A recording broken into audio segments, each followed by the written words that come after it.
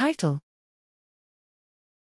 Proximity to boundaries reveals spatial context representation in human hippocampal CA1. Abstract: Recollection of real-world events is often accompanied by a sense of being in the place where the event transpired. Convergent evidence suggests the hippocampus plays a key role in supporting episodic memory by associating information with the time and place it was originally encountered. This representation is reinstated during memory retrieval. However, little is known about the roles of different subfields of the human hippocampus in this process. Research in humans and non-human animal models have suggested that spatial environmental boundaries have a powerful influence on spatial and episodic memory, as well as hippocampal representations of contexts and events.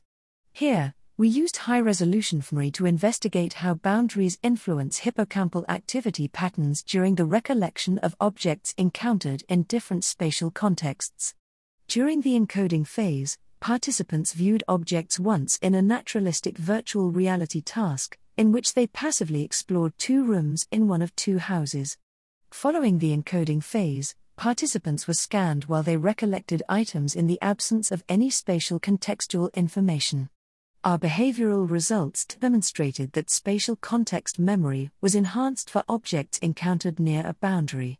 Activity patterns in CA1 carried information about the spatial context associated with each of these boundary items.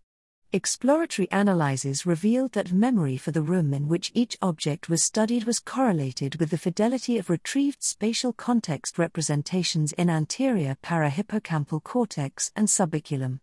Our results highlight the privileged role of boundaries in CA1 and suggest more generally a close relationship between memory for spatial contexts and representations in the hippocampus and parahippocampal region.